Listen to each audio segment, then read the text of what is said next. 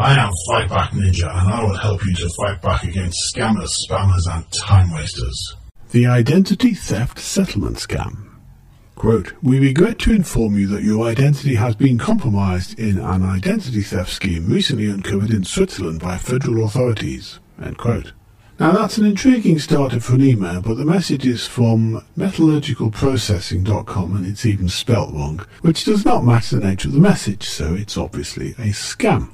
Now, identity theft is a common crime these days, and victims can have their lives turned upside down as they become liable for debts they haven't incurred, are treated with suspicion by the authorities and credit agencies, and have to put a lot of time and effort in to clear their name and effectively get their identity back. Now, this message goes on about the data breach at Facebook and work by the authorities to track down the hackers and victims. If I want full details, then I just have to reply by email. I am warned not to phone the court offices or any authorities, as due to high call volumes my case will be ignored.